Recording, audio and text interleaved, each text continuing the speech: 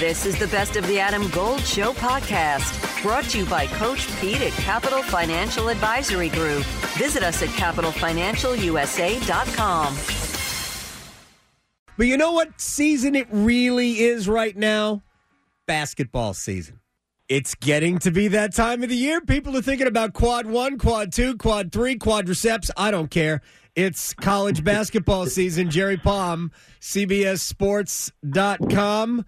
The official bracketologist of this program, chief bracketologist. How you been, man? I'm doing all right. My team's doing very well, so that always makes me happy. That's right. Purdue has whatever their 8-footer is of the year. Where does Purdue get all of these guys who are taller than everybody else on the planet? Well, it's a big-time ag school, so, we've engineered a few things and throw out there in the fields. That's true. They have the biggest drum, right? They have the biggest drum and the biggest people. Yep. Excellent stuff. All right, before we get to basketball, I am curious. Are you really looking forward to the day where you get to project a 16-team college football playoff? Well, however many it is, yes. They're going to start with 12, and I'm looking forward to that. So if it gets to 16, yeah, sure. I think, it's a lot more fun to project a bigger tournament than it is to project a small one. It's good for business, as they say. I guess so, yes. You know what, Jerry, I've known you for a long time. You don't seem excited about this. No, I kind of am excited about it. I think it's a better system than just having the 4. I don't know that we're necessarily immediately going to see the benefits of that, but I think the more teams you put in the playoffs, the more I think you can distribute the talent a little more evenly, because right now everybody wants to go to one of the 5 or 6 schools that makes the playoff every year.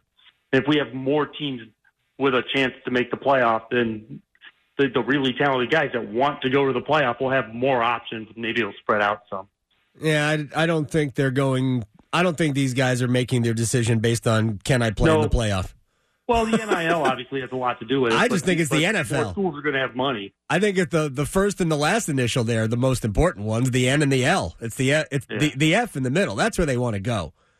Right. So that's just my opinion, but that's not really why we invited you on today to get into a debate about where college kids are going to go play football. So is the ACC going to get closer to 4 or closer to 8 teams in this NCAA tournament coming up in a few months? I would say closer to 4. Oh, boo! Boo! Sorry. I like Virginia, Duke, Miami. I'm not real optimistic about anyone else, which doesn't mean that somebody else won't get in because, you got to fill the field. But, those teams are pretty reliably good. Carolina seems to be getting better. Maybe. Maybe. So I don't trust anybody else. All right. So Clemson is 6-0. They lead the league, and they're 59th in the net. You didn't even mention Clemson. They have 2 quad 4 losses. Right. I'm working on a bracket today. I'm in the 40s. I haven't got them in yet. I've got to go in somewhere because they're the AQ. But so it's a weird profile. They've kicked it in league play, but 2 quad 4 losses is still 2 quad 4 losses, and there's not a lot of quad 4 losses in the bracket total. Could they be in the 16 versus 16 play-in game? First 4? No. All right, I'm just curious. Look, they could be in the. They could not the 16s. They could be in the first 4 if they don't win the league. But, okay, all right. Pitt's good too, and Pitt is 65th in the net. Yeah, well, they're good relative to the league. They're certainly good relative to what they've been. You didn't listen to Jeff Capel yesterday. Or 2 days ago. Jeff Capel was singing the praises of the league. I actually think the league's pretty good.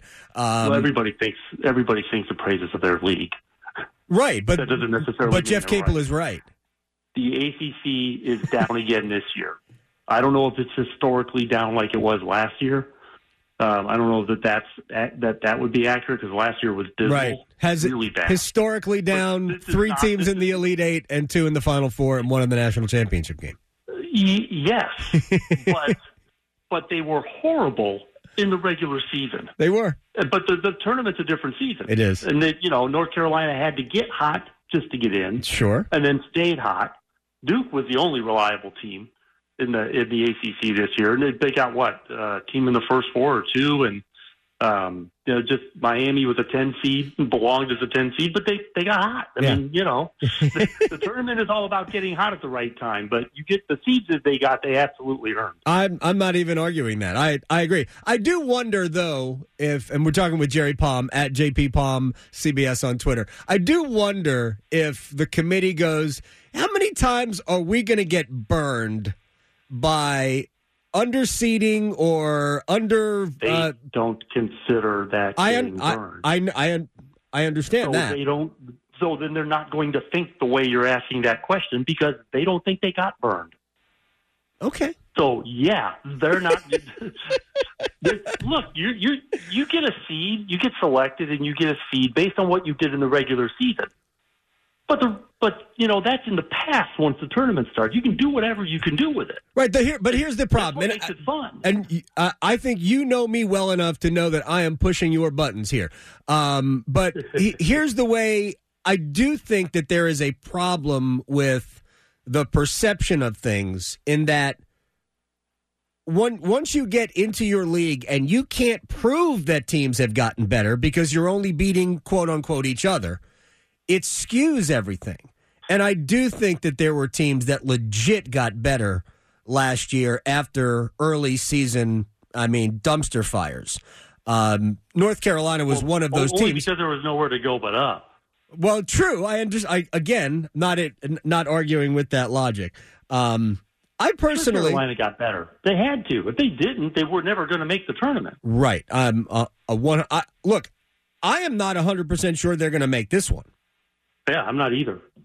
I still don't have them in my bracket either. You don't have North Carolina in your bracket yet? In the 40s. That's correct. Yeah. Although I feel confident I'm going to put them in here very soon. Yeah, Carolina in a first four game in Dayton, that would be... they're not going to be that far down. That would be lit. What do you think about NC State? Adam Gold in studio with my man, Coach Pete DeRuta, Capital Financial Advisory Group. I was on your website, and I love the term financial termites because there are always things eating at your money that you can't see. So you don't want financial termites. Termites in the financial world are risk, fees, unnecessary commissions. All the bad things that we see and we hear about on TV are happening many times inside your portfolio you don't see. So you need a financial exterminator? Well, for the next 10 of you who call, we'll put together for you your very own total retirement plan at no cost. Call 888-843-0013 or text Adam to 600-700. Adam Gold is a paid spokesman. Investment advisory services offered by Capital Financial Advisory Group, a North Carolina registered investment advisor. Not much, but not terrible. They're on my board, and they may get in today's bracket. But there's not. I feel this way about the whole ACC. There just isn't much here. Carolina beat Ohio State. That's their only win. The 6 quad one losses, all of their losses quad one losses, but they're 1-6. That's just that can get you in the field. But Carolina lost or NC State lost at home to Pitt. Pitt's good. They beat Duke though, so that's nice. They didn't beat Duke. They beat Duke 4 times. Quad 4 heavy schedule still. Yeah, right now. And that's the problem with January brackets is you haven't played your non-conference schedule weaknesses out of the picture yet. You got to go another month from now before, the 7 or 8 quad 4 games you played in non-conference play are a little bit less of a factor in your resume. How much does conference record matter? 0. It's not on the team sheet. 0. They don't care how you did in your league. Seriously, they don't. Unless you won it, then they care because it's got to put you in somewhere. But how you do in your league specifically is not even a factor. You're evaluated on your entire schedule, which is why the non-conference is important because if your league is down, you have a chance to make up for that in non-conference play. If you take non-conference play off and then you don't do well in your league, then you haven't really given the committee a reason to take you. I love Jerry Palm so much. People have no idea. I love having these conversations with you. I can't wait till our next one already. I might text you when we hang up the phone and see if you can come on again. All right. You know where to find me. I do, absolutely. Come on. You're the best. Jerry Palm, CBSSports.com. Our chief bracketologist. The NCAA tournament is only 3 months away or something like that. We'll talk to you later, man. All right, thanks. Your heart. It's the only one you have. Fortunately, you also have a choice. Expert cardiologists, talented surgeons, highly skilled specialists, all of whom chose WakeMed. Why? The main reason is the same reason patients choose WakeMed. Everything you need for the best possible care is right here. Learn more at wakemed.org. WakeMed Heart and Vascular Physicians. Your heart, your choice.